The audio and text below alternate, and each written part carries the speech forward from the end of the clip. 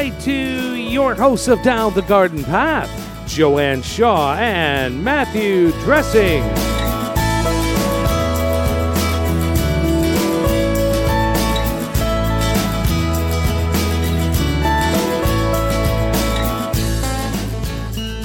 Welcome, everyone, to this episode of Down the Garden Path. A little static? What happened there? Hello. Welcome to this episode of Down the Garden Path, where we discuss down-to-earth tips and advice while doing our best to help you seasonally manage your garden and landscapes. Hello there. I am Joanne Shaw, owner of Down to Earth Landscape Design, and with me is my co-host Matthew Dressing. Hello, Matthew. Hello, Joanne, and good evening, everyone, and thank you for joining us. I'm Matthew Dressing, owner of Natural Affinity Garden Design. As landscape designers and gardeners, we believe it's important and possible to have great gardens, which are sustainable and low maintenance, and we want to help you make it happen. That's right. And we are in, shockingly, although it seems like it's been a long month, but shockingly, the last Monday of August.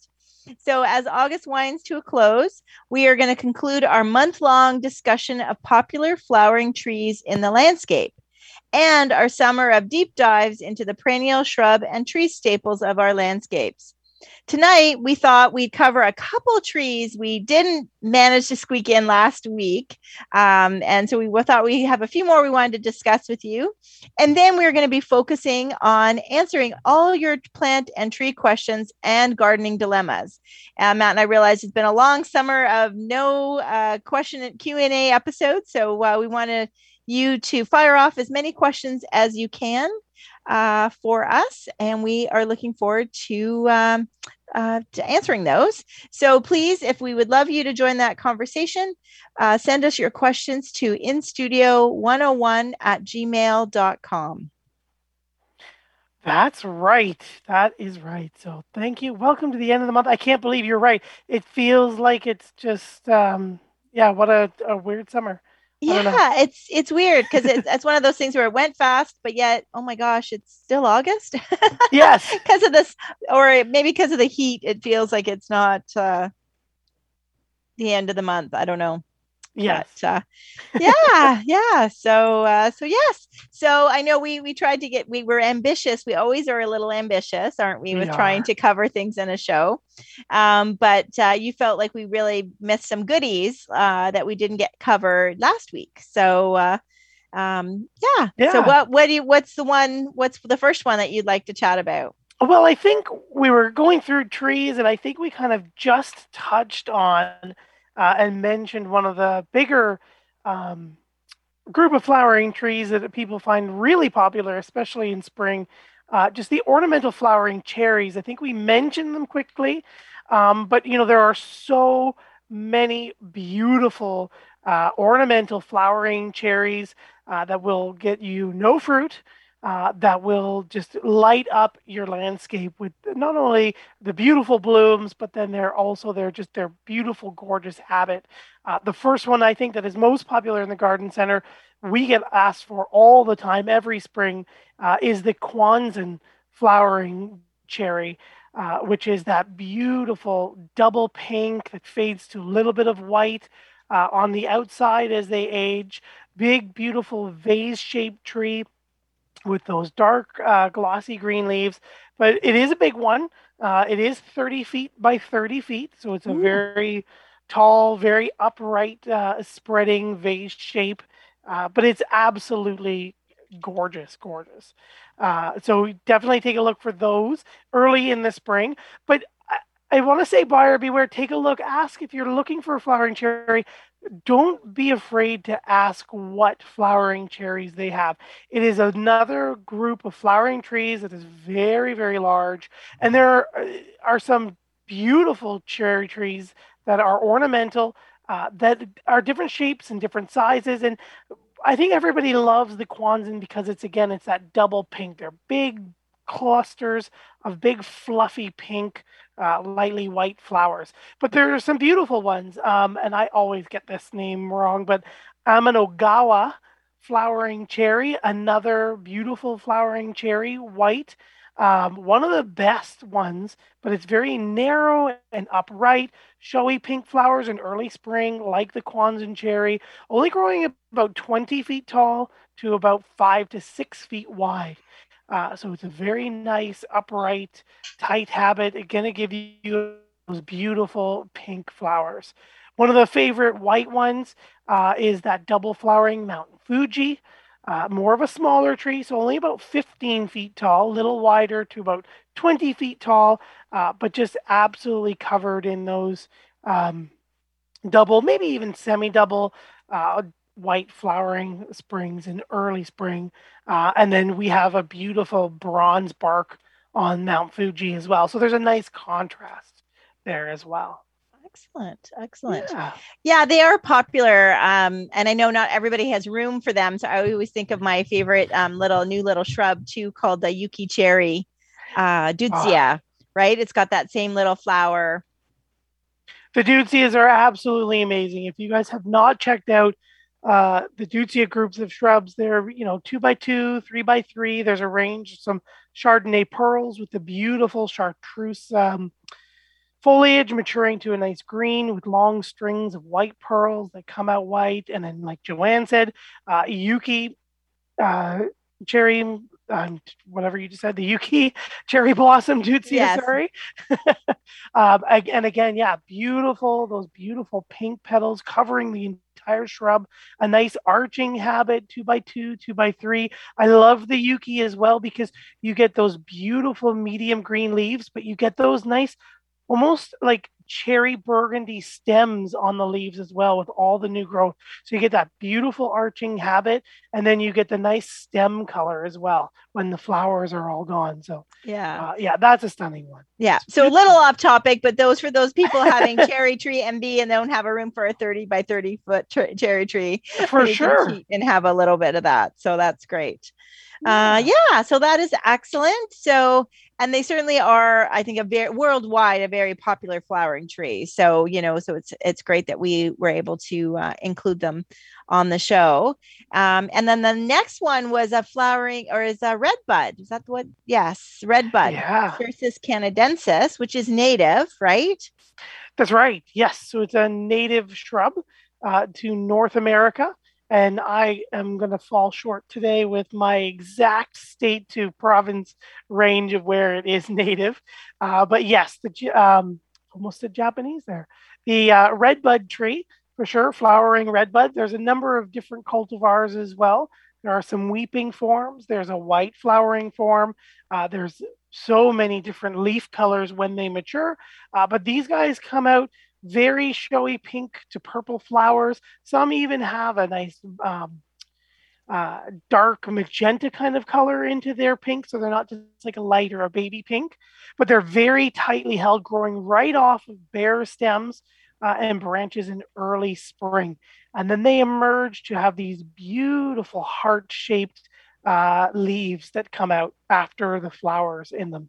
And then the leaf color, not only do you have that beautiful show and a native plant, but you can get some of the ones, some of the cultivars as well, like Rising Sun, which is my favorite. And it comes out with a very intense, bright orange color. And then as those stems elongate and the leaves come out, they go from orange. And then as they mature, they go to a bright yellowy orange, to a yellow, to a chartreuse green, and into a green. So you get this multicolored effect as your tree expands and all the new leaves come out. And that's after you get that fantastic early spring bloom as well. So take a look. And sorry, just thinking about the leaves, they go into like a yellow color for the fall. So you get that yellow color in the fall. Nothing crazy like blazing reds or Japanese maple, but just a nice golden yellow color for your fall. But excellent. Definitely take a look at some of those cultivars as well. One of the more popular ones in the garden center too right now is Lavender Twist. So it's some semi-upright weeping form as well. But again, it's very popular. And there's so many teachers. We could go on for a while with our red buds. Yes, yeah. Sunshade. Yeah, they are more of like that native understory tree. So they do prefer a bit of a partial shade. They do like a little bit of a protected space from those winter winds or just wind in general. If you've got a very windy spot, the leaves will quickly become a little tattered. And if you have something like forest pansy, which is a nice rich purple color, under some stress, they might go a little bit of a green or a little kind of raggedy looking as well. Yeah. Okay. So Excellent. they will tolerate some full sun, but they do prefer that partial shade, and they have a good shade tolerance as well. Okay. Well, that's good to know. Yeah, that's always good to know that because there's lots of things that grow with full sun, right? It's good to know what will grow in the shade. Yes. And the cool thing, if I'm not mistaken, and I'm sure you know the scientific term for it, but all the stems are covered in the blooms and then it leaves. So the blooms kind of leaf out like right almost from the stems and then they leaf out. Yes. Yeah, they are right on the stems and then they come out. And the exact scientific term, you are right. And I am totally eluding me right now. I know I put you on the spot, but yeah, so they're kind of cool in the sense that they really look, the flowering habit of them is a little bit different than like something that is a full leaf and then you see the buds and then the flowers open in the green background of the tree. These ones are cool in the sense that it looks like like a naked tree with all the stem and the really cool branching habit. And then all of a sudden, all those stems are just covered in blooms tight to the stems. And then after they're done flowering, then it will leaf out in these beautiful heart-shaped leaves. So yeah, so it's a very cool tree. Yes. And I don't use it very much in design, so I don't know why, but yeah. Oh, yeah. We've got some like the lavender twist, for example, only growing about 6 feet tall and about 8 feet wide. And then we've got also the what one is it called? Burgundy Hearts. Sorry, no, that's the big one. Ruby Falls. It's a smaller one, 8 feet tall and about 6 feet wide. So again, Excellent. some nice rich purple color as well, and some small sizes for those that might, a weeping Carigana or yeah, yep, a mulberry. Just thinking that kind of form or that kind of tree, especially in a shade or a protected spot. Okay. And lastly, the other one that's kind of a really cool tree, and I think a little bit underused as well, that we didn't cover last week, is actually a tulip tree. Yes, Liriodendron tulipifera. Again, another Eastern North American native. Very unique shaped leaves. They kind of almost look like a maple leaf, where they kind of that obovate, but then they have very distinct points, 4 distinct points on their leaves, 2 each side, very symmetrical looking, glossy medium green leaf. If you're a Trek fan, it looks like a small Ferengi ship, but that is a leaf. So our Trek fans will probably get that one. Funny. But yes. So and then we get tulip-shaped flowers, which can sometimes be hard to see, or some people notice. But they emerge above the stems, or sometimes they're tucked under some leaves, depending on your tree. And they've got a greeny yellow with some orange centers and some orange on their shoulders of the petals as well. And then they bloom usually late spring into the summer on that one as well. But this is a very big tree as well. She needs some room to grow. They can, in our area, at least in our Eastern North America, we can see them at about 90 feet tall and 50 feet wide. So this is a ginormous tree. However, we do have a smaller cultivar, Arnold tulip tree, which is the one that most people will be sought after. And she's going to grow 50 to 60 feet tall, but she's a very nice, upright, narrow habit and only spreading to about 10 to 12 feet wide. I've seen some more mature ones grow closer to some 15. But I wonder how old they really are. So that's also another fantastic upright form for you. Yeah. Now I heard that it takes a few years before it will start to flower, the tulips.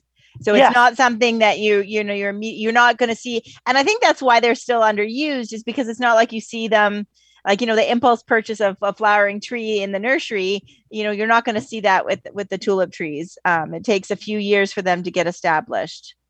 Yes, correct. Yeah, they don't like to bloom right away. They'll establish and then they'll start to flower as they age. Yes, indeed. Okay. And then the fall color, especially with the Arnold, is you've got an outstanding gold yellow color for the fall as well. Right. Yeah.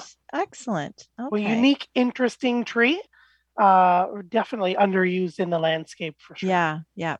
I think now that it's more of a popular columnar tree, we're seeing I've used them a little bit more lately, and the demand for them, because they are a pretty hardy tree too. They're a tough tree, so yeah. They are a tough tree. There's very few insects or diseases that really go after them. They're pretty easygoing and very tough. I've sold quite a number this year at the garden center, just talking about, that rise in popularity. So they're definitely gaining. Excellent.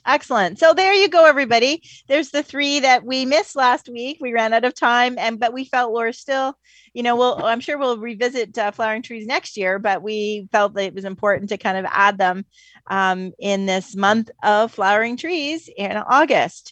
And we're excited to, we can answer any other questions you may have for the rest of the show.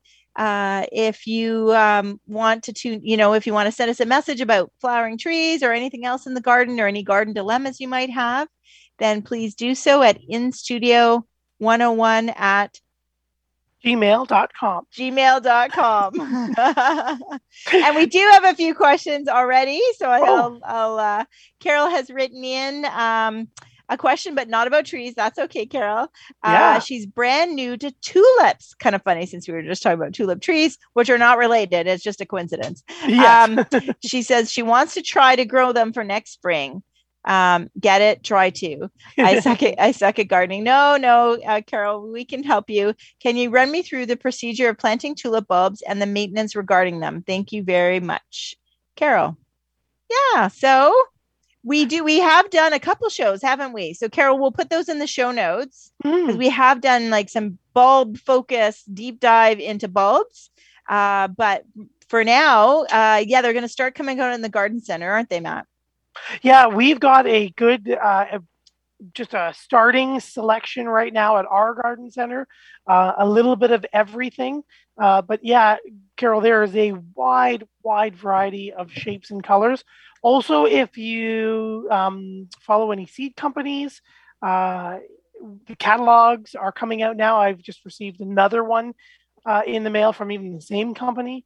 So definitely take a look at any of your seed catalogs for their bulb version.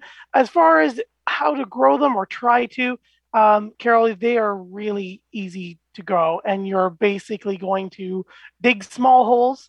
And as long as the bulbs aren't touching underground, they should survive. They do need that winter fertilization, that cold period, for quite a while before they come up, usually that 10 to 12 weeks. And then depending on their species and even the tulips, there's the early, mid, and late flowering tulips. They will all come up according to their timing and give you a wonderful show. So as far as planting, there's usually a little rule, and this can go with a lot of the different seeds, and unless they need something specific like light.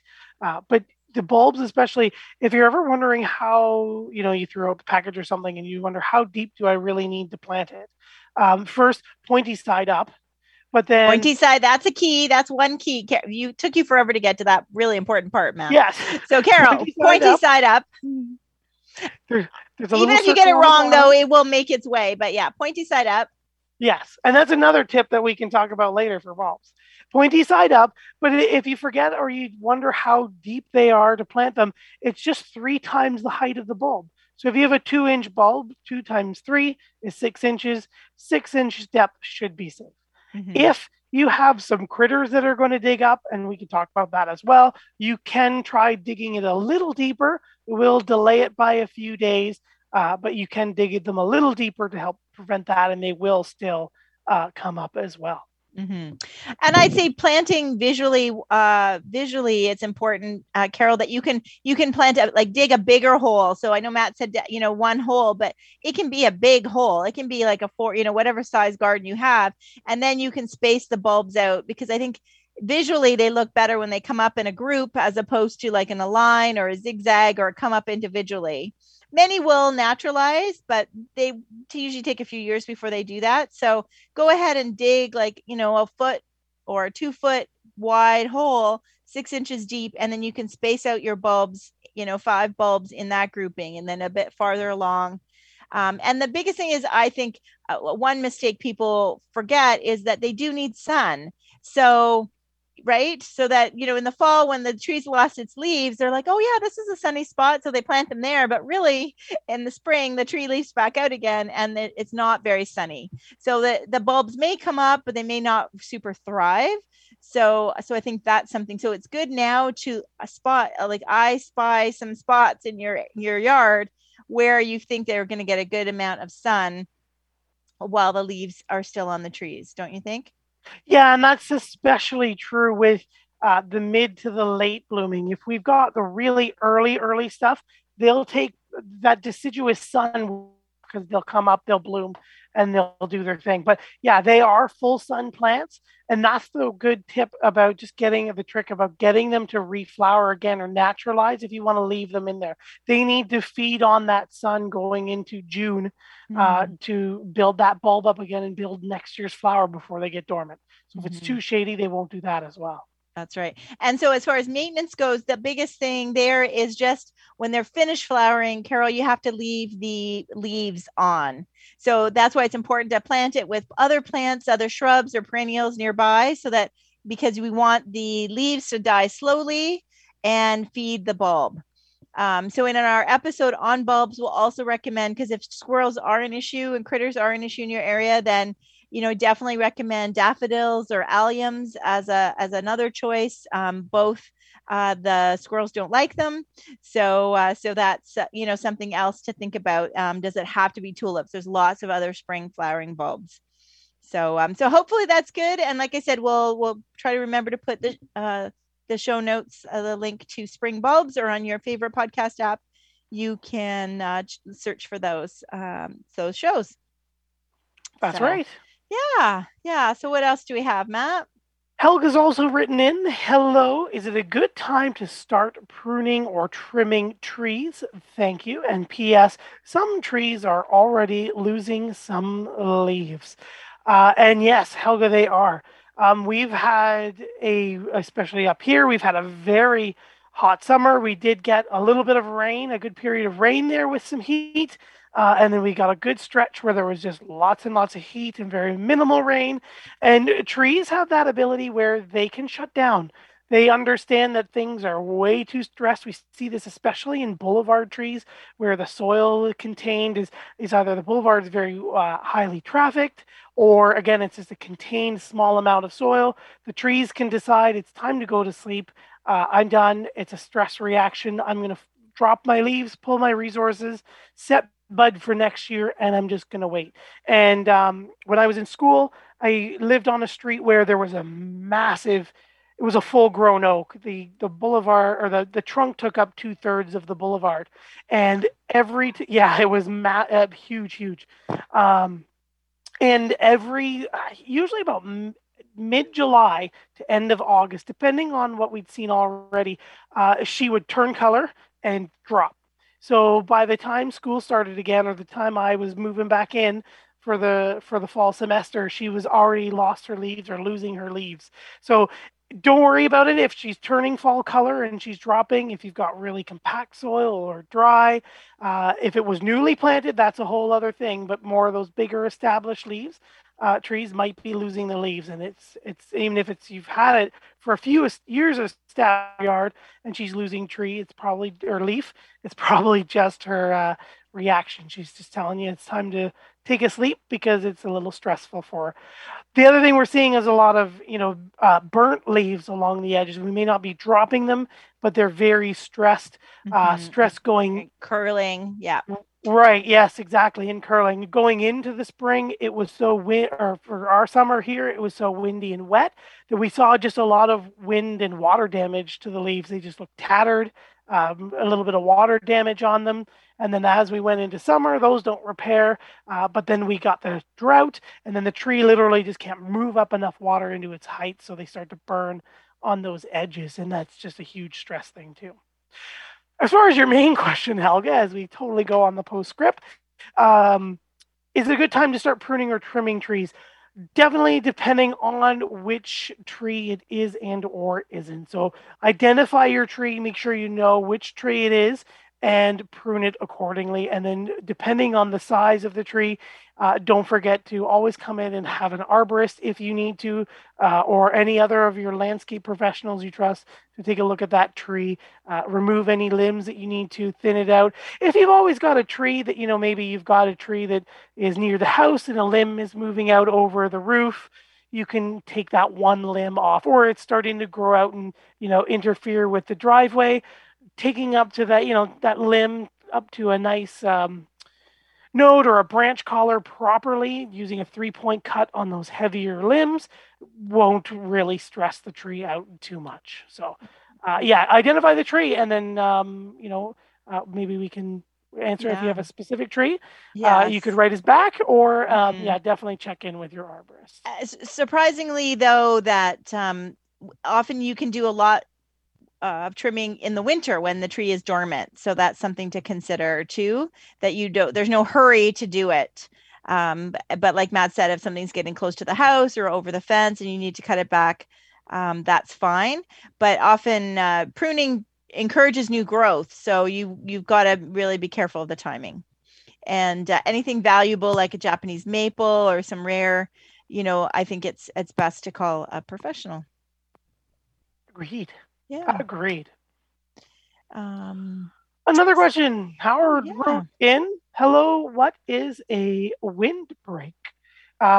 Is it something artificial like plastic, burlap, etc.?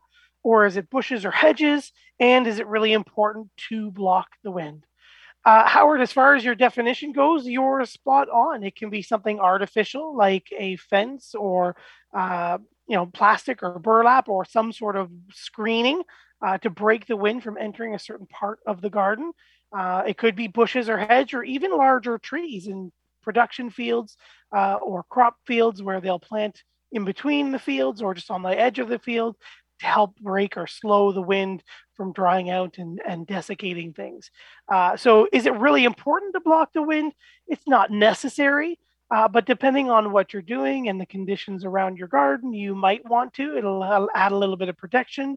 You might find that things don't dry out as much. The water stress is reduced. The water stays in your trees and your garden a little bit more often. And it can just kind of, add a little bit more protection for things like your red buds or Japanese maples that do like a little bit less wind blasting over them all the time.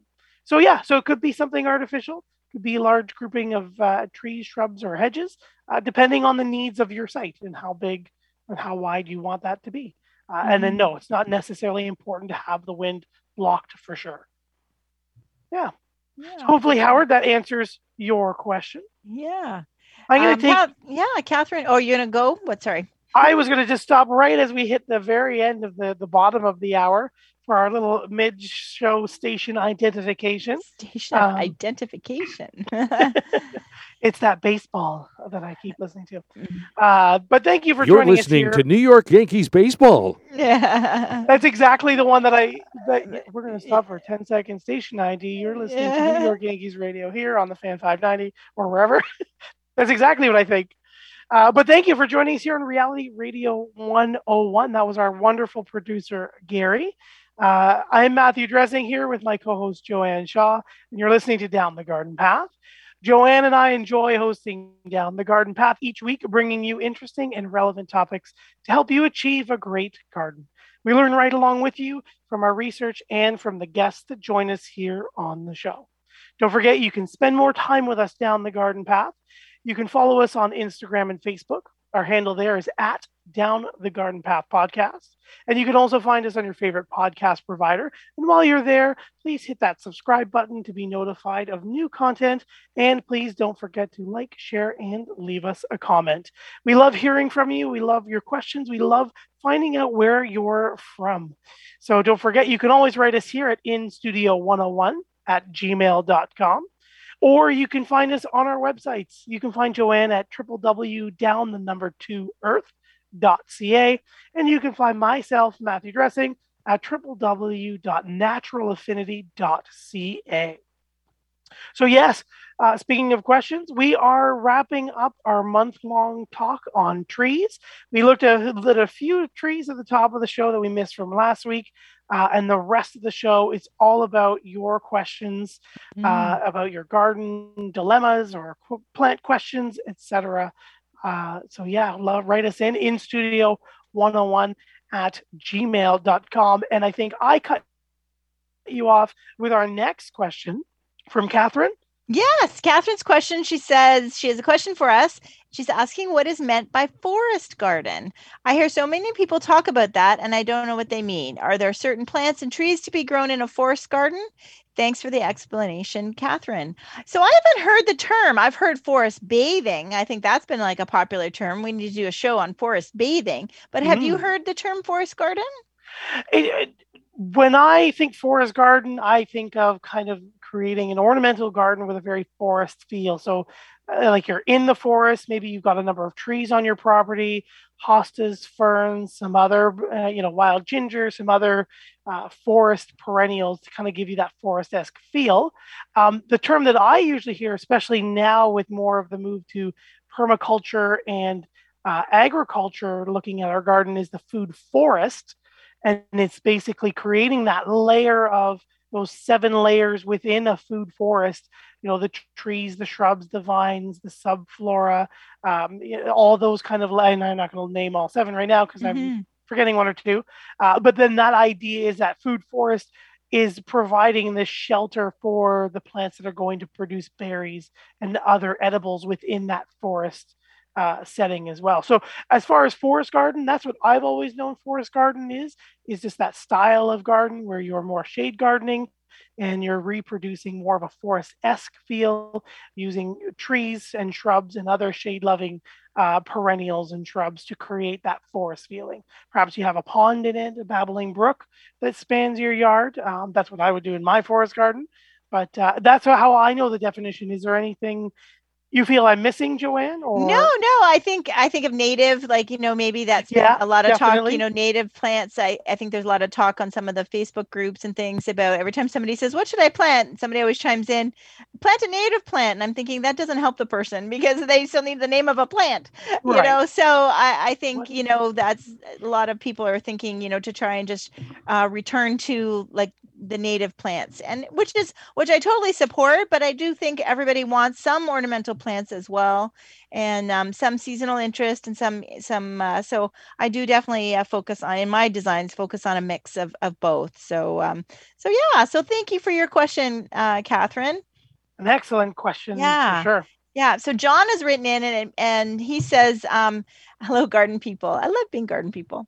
What is a drip line? Someone told me to water at the drip line, but I did not want to appear stupid, which I am. So I'm asking you. Thank you.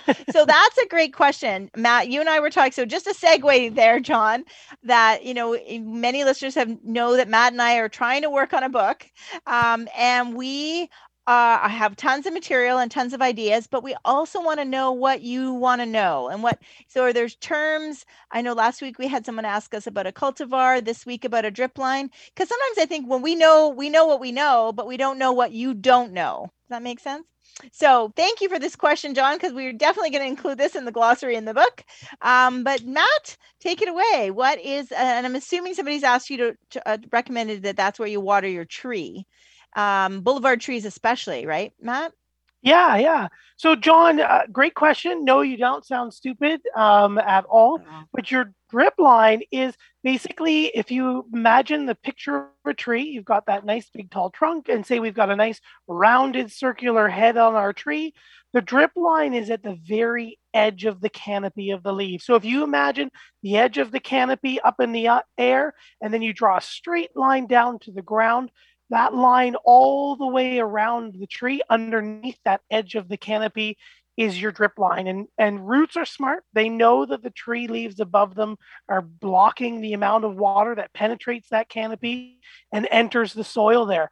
So what they do is they send out those roots beyond the canopy. The trees will always grow beyond their canopy. That's another big question I always get when recommending trees is, well, how big will the roots grow? They'll always move beyond the canopies because they know that they can detect the movement of air and water in the soil. So they know that they can send out fibrous root systems, or the greater number of roots, their function there at the drip line and beyond is absorbing all that water that is falling and moving in that soil area that they can detect. So yeah, so that's where you're watering at the drip line, just because you've got a greater concentration of roots that are going to absorb all of that water more readily. Not that that doesn't happen under the tree, but you tend to have the thicker branching and arm, like those scaffolding roots that are nice and thick and don't have that fibrous component to them to drink up all that water. So that's what the drip line is. Yes, definitely. And when we're young, we're going to water right at the base of the tree, right? Because the roots haven't really, they're at the drip line, but they're right there. So, we've talked lots about tree bags and things like that. But John, if you want to water, one of the other tools that we often will see is a root feeder. I don't know if we've really talked too much about that. No, we haven't. And it's funny because I have one and I don't often use it. So yeah. Yeah. So it's a long needle that's a couple feet long that you hook to your hose. You let it drip so that all along the drip line, you let it kind of run a little bit of water to soften the ground on the surface, because it's usually a little drier out on the boulevard or wherever your tree is, or usually in the lawn area. And then it just slowly, with some pressure, sinks into the ground. You can turn it up onto maximum. Make sure that your body's over it so that it doesn't spring back out of that hole that you dug and clock you in the jaw. But then it injects water at anywhere from 6 to 12 inches below the ground directly into the root system so that the lawn. Yeah. Excellent. So that is a very good question. And so just to recap, please, if you've got questions like that, you don't even have to email us during the show. You can email us anytime. And just, I think there's lots of information, and we use terms all the time that are, not always clear. So we love that. So thank you very much. Yes. And Karen is asking a good question as well. She's saying, hello, always love the show and advice. Thanks, Karen. I know that people get their lawns aerated in the spring, but how about in the upcoming fall? Is it wise to do that then? Ooh, what do you think, Matt? Yeah, definitely. Do you? Yep. I don't think you should. Okay. The grass is vigorous and growing. It's usually coming up. The weeds have already sprouted. If you've kept your grass nice and green through the whole summer, especially, you can pull them up. The grass is usually vigorous and growing, especially if it's green.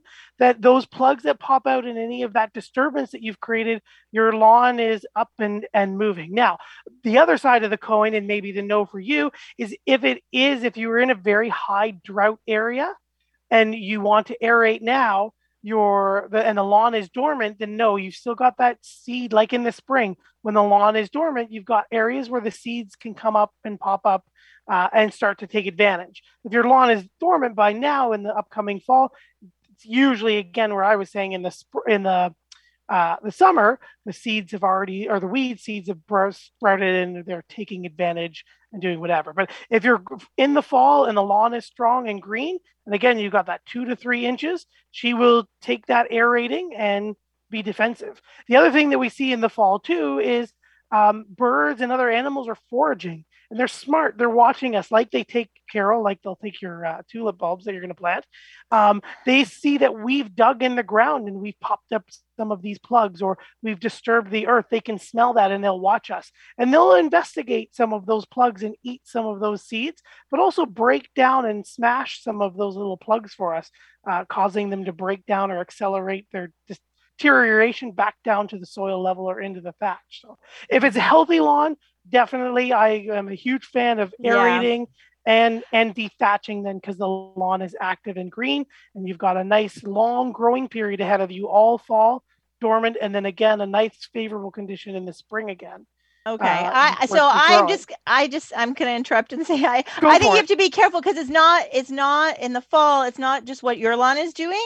So as someone who like looks after my lawn, but then has people across the street who do not look after their lawn.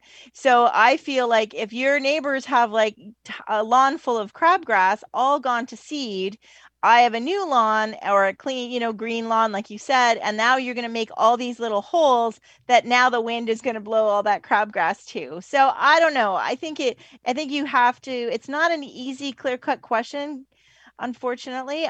I mean, I know what you're saying, Matt. I totally, if you're in a perfect condition and everybody in your neighborhood has a great lawn and you're just trying to improve yours a bit, then that's great. I happen to have, if there's neighbors listening, I'm sorry, but there's neighbors across the street whose whole lawn is crabgrass, and those seeds, it's brutal right now, right? So all of the seeds in their crabgrass now are what will be in my lawn next year. So and again, that goes to my no side. Whereas if you've got a damaged lawn or it's dormant, you're wide open for attack for sure. Yeah. But if you've got a green, healthy, vigorous growing lawn, a few of those holes, if it falls into the hole, it won't really get that condition deep down into that hole. And again, if your lawn is up, your seeds are going to be caught by the thatch layer, and that's what that lawn is designed to do when it's nice and thick, is trap those seeds and bury them in the thatch and destroy them. And then that's where you're pulling them up in the spring, and now you're exposing them to those conditions when they're growing at that perfect time because the lawn is dormant again. But so I don't know if we answered your question, Karen, but we gave you lots to think about the different situations depending on what you're I mean, and maybe it's your backyard and that's not an issue, that kind of thing. I know I sometimes, because I don't have a back grass, I forget that people have a backyard lawn. So so definitely situational, Karen. And I hope we helped you somehow there. So, and we have another question by Carla, and I'm not sure we can answer it like as completely as you'd like at this point in time. But Carla's asking, do we have tree names that are endangered species here in the GTA? She bought some land north of Toronto and want to clear it of the trees on the property. Ooh, don't want to clear all of them. However, I'm just starting to do some research on what trees might be endangered. Can you give me a quick tip to any names that you know of that I should not cut down just in case they are on the property that I purchased? Thank you. That's a tricky one. I think a lot of that is depending on what you're going to do with your property. You need a permit and permission, especially in Toronto, to actually cut down the trees. Right off the top of my head again, I'm not coming into a huge list of endangered species. And then again, depending on where you are, I like the Toronto and Regional Conservation Authority. They've got some good tips and resources there. But I don't have some plants for you, unfortunately, which I will now brush up on. And well, sometimes it's not as clear as that other also, in the sense that it depends sometimes on the diameter of the trees and how big they are and things like that. So it's not an easy answer. So I'm sorry, Carla, that we can't give you more information, but definitely there is, I would definitely check out Toronto Conservation. And I know it's one of those things you'd rather like asking forgiveness instead of permission or whatever it's going to get you into. But I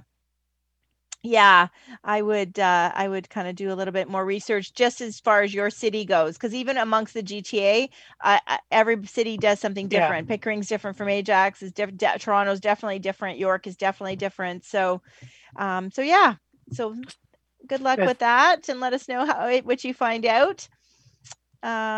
Katie, hello, Katie. She's a frequent listener. Great advice tonight. Thanks, Joanne. You talked about these types of tree bags to water trees. Can you give that information out again? I'm curious. Ooh, I love it. Mine has a little hole in it I'm trying to repair. I think an animal. Anyway, so yes, tree bags. I love them. You love them, and I think the one that you love the most, or one of the bigger names, is the tree gator. Right. And it's the green bag, though Continental is the brand name through Holland Imports as well. But yeah, they are wonderful. They zip together. You can wrap them around the tree. They hold a number of liters. What is yours? Is yours about 15 liters? I think so. Yeah. 15 to 18 liter is the classic green one that you see. And then there is the Tree Gator Junior, which I believe is about, and I might be wrong again, 7 to 9 liters. It deceivingly holds a little bit more, and it's a very flat ring that you can put around if you don't like that big intrusive of one as well. But yeah, if you Google, sorry, and I switched the thing there, Katie, if you Google Tree Gator or tree bag, I'm sure you'll come up with some garden centers in your area, as well as Tree Gator's website directly. As well. So. Yeah. So, and for our listeners who aren't familiar, you might have seen them driving around. A lot of the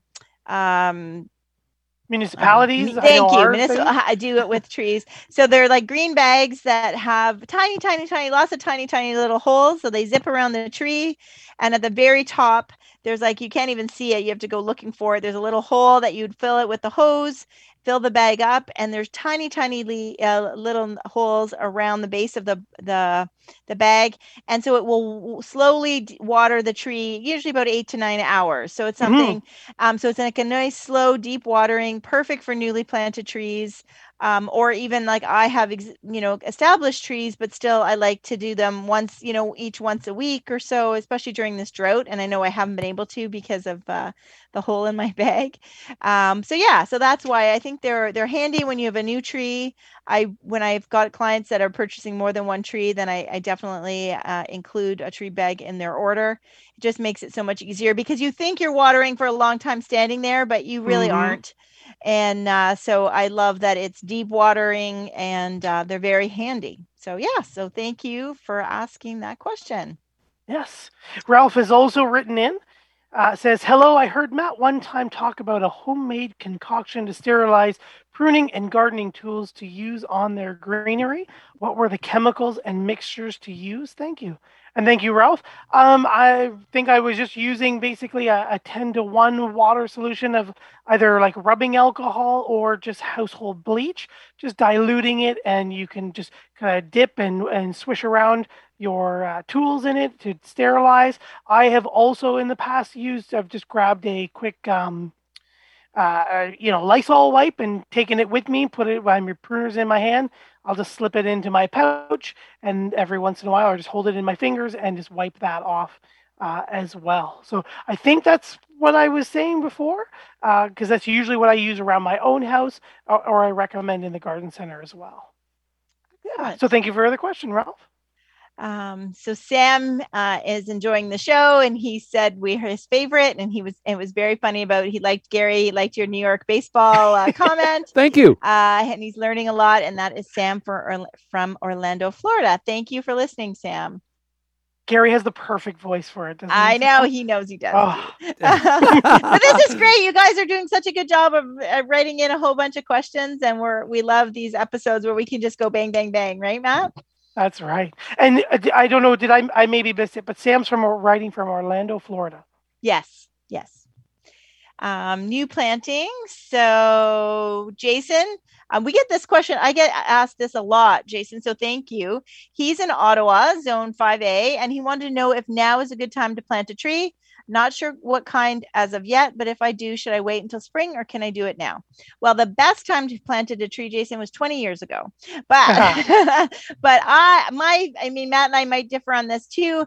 I mean, certainly right now where it's really hot, it's a little less than ideal. But if you're going to be home to water, we are still, like, for garden centers and garden installs and stuff, we are still planting trees. We don't really stop. So I say go for it. You never know. Like now, as far as end of summer and fall, we know what to expect. Spring, we never know. Sometimes they're really wet. Sometimes they're really cold. You never know. But so you can still plant it in the spring, but I think you just plant it when you're ready to plant it and you have the right tree. So inventory gets to be a little wonky right now. I was out today tagging trees for I have 3 installs this week. Oh my goodness. So I was out there tagging some trees, and I pagoda dogwood, I could not find the size I wanted. But so yes, if you if you can find the tree, then I say plant it. Get a tree bag like we just talked about in the last question, and you are good to go. I'm right there with you. We don't stop planting trees. We are constantly installing, and then I think we just it's the care that we can give it. In the summer, we tend to all vacation and go away, and we're not there to help the trees and other perennials, trees or shrubs deal with that summer stress. Just pounds on them, but vacations end in August, beginning of September. We go back to school, we go back to work, and we tend to be more at home. But also then we get the environment where the sun retreats to the south and the water tables tend to come up. So the environmental stresses are a little off, but we're also there. COVID has definitely, I think, helped us with planting trees in the summer because we're gardening and we're stuck at home. So yeah, exactly what Joanne said. I mean, we're not stopping, just be there to take care of it. Joanne, and Joanne, sorry. I'm reading Jason's email thing. No, I'm just teasing what she said. Yeah, what she said. So and get the right tree. Definitely. And we've got lots of, so if you've got questions about trees, please check out our podcast on your favorite podcast app, search trees. We've interviewed a lot of different arborists for trees. And this whole month we've talked about flowering trees. So definitely, hopefully we can help you choose the right tree. That's depending on what you're looking for. So, and then Tom is saying, finally, we admitted to writing a book. Yes, we're working on it. No, we're not going to give you the date because, it's bad enough we just told you we're working on it. So yes, we're working on it, but we're working on a lot of other stuff too. So time is of the essence. So thank you for cheering us along. Yeah. There. And Craig is asking about removing a stump from downing a tree. The stump is about 18 inches in diameter, which isn't that. Oh, I guess it is. Should we leave it or dig it out? If we dig it out, what's the best way? We would not want the tree to sprout there again. There are contractors out there who will have a stump grinder for you, so you can have them come in and physically ground it into the ground. Some of them will just ground it down before they hit flat soil. Some of them will excavate around it and really grind it in as best as they can. Another way, again, you could do it if you're if you're very adventurous, Craig, is you could dig around it yourself. Try to find those main arms, go in there with a saw. It's heavy work. It is laborious, but cut off what you can and try to remove the stump. Know that is going to be a big core piece of wood underneath there. It will grow down. There's a lot of included wood where the wood grows together as the roots touch and spread out. So there's a big core. There can be a big core underneath there as well. And then there are you can still find some places the salt mixture, which is high in the salts and the nitrogen, in which you drill a number of holes directly into the stump. You fill those stump holes with water and then, with the salt, and then you water them in over a period of time. And that nitrogen encourages that acceleration in the rotting of that stump. We used to have it at our garden center, but just a word of warning, again, I'm just not sure where you are, Craig. But if you're here, some places will hold it aside or behind the counter. It might be something you have to ask for. It is one of those nitrogen and salt-based things that can be used in the making of explosives. So I know here in Ontario, our garden center was told that you have to ask for ID, that you cannot be selling that on the floor. So just if you're here, definitely take an ask. But there's a few different ways to do it. Yeah. Yeah. Hopefully that answers your question, correct? Yeah. I mean, and it's not certainly suckering is one of the issues, but two, taking it out so that you can plant something else there. So, So there's always people who like inherit a garden or move in, and then it's like, oh, well, I can't plant that because there's a stump there, and there's a stump there, and there's a stump there. So, it is a good idea to remove it and just be done with it. So, and there are companies that will do that for you. So yeah. And then just going back to Catherine's question, leaving a stump from a felled tree, or a large piece of driftwood would go beautifully in Catherine's forest garden, where a tree once was there and now the others are taking it over. So there's a use for keeping it. There you go. There you go. So, who else do we have? Oh, Darlene says you sound like a scientist, which you do. Amazing and expert, very nice. So yes, we always. So thank you for your feedback. Thank you, Darlene. There, yes. And then we have. There we go. Scrolling back up, we've got Dawn who's written in. Hey to all of you. Do you know anywhere that I might get free tree saplings to plant here in Ontario? I was going to buy some for my land, but a friend of mine told me there were government programs to get free saplings. Is that true? Thank you. You know what? That does ring a bell. Mm-hmm. And I haven't had to or gone after any for a number of years. So, Dawn, I do apologize. I have forgotten who to go after them, because there were some that would do that. Do you know anywhere? And I was just thinking back to maybe our program, our past guest, Leaf. Yes. And there was just something just popped up in one of I was just frantically looking at my Facebook group because there was something that just popped up on that. So hold on there. But yes, Leaf is one of the organizations. They only currently work, I believe, in Toronto and Durham. I'm not sure if they are in York region. Do you know, Matt? I don't, Dawn, but we can definitely take a look at that and get you maybe some names and some resources, and email you back with some people maybe here in Ontario who can get you some free saplings. If you maybe wanted to follow up with what you're looking for, coniferous or deciduous or whatever, that would be great too. But So there is a post that just went out for the city of Pickering. Do you want a free 1 gallon serviceberry shrub? We're hosting a Take Pride in Pickering event. And we will be giving shrubs to those who register. And keep in mind, like, Dawn, saplings are tiny, it's tiny. So it's certainly not, it's going to be a long time before it's a tree. So I think check in. I know Leaf is leaf.org, I believe, is their organization. And if you happen to be in Pickering, you can check this out for Pickering. So I think there's treecanada.ca might be a spot too. Oops, sorry. Yeah, no. I think it's just one of those things like the varieties, like the extinct varieties, like that's something that's so local. Right. So yes. Yeah. Well, thank you, everybody. What do you think, Matt? I think that was a great show, and I loved hearing from all of our listeners. Thank you, everyone who has written in. I think that was a great way to wrap up our deep dive into many of our trees and shrubs and all of our other questions we may have had. Next week, though, it is Labor Day weekend here in Canada, so we are taking a break from our live show, and you will see our September in the Garden repeat next week, which is September the 6th, and we will be joining you again live on the 13th. Anything else you would like to say before as our music hooks us out? No. I mean, again, I think as much as we love questions, if you have any questions that you want answered in the book or topics you want to know more about, but also for the show, if there's something you want to learn more about, we've got, we're bouncing some ideas. We've kind of changed, made a few changes to what we're going to talk about in September and October.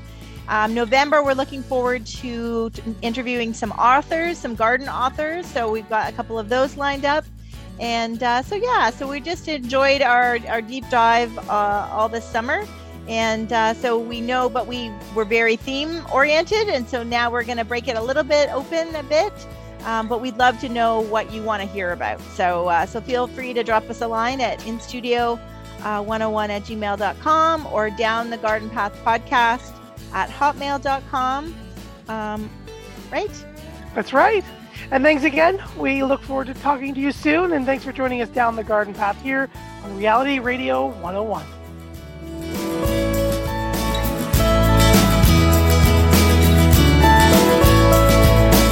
Thank you for listening to Down the Garden Path with your hosts, Joanne Shaw and Matthew Dressing.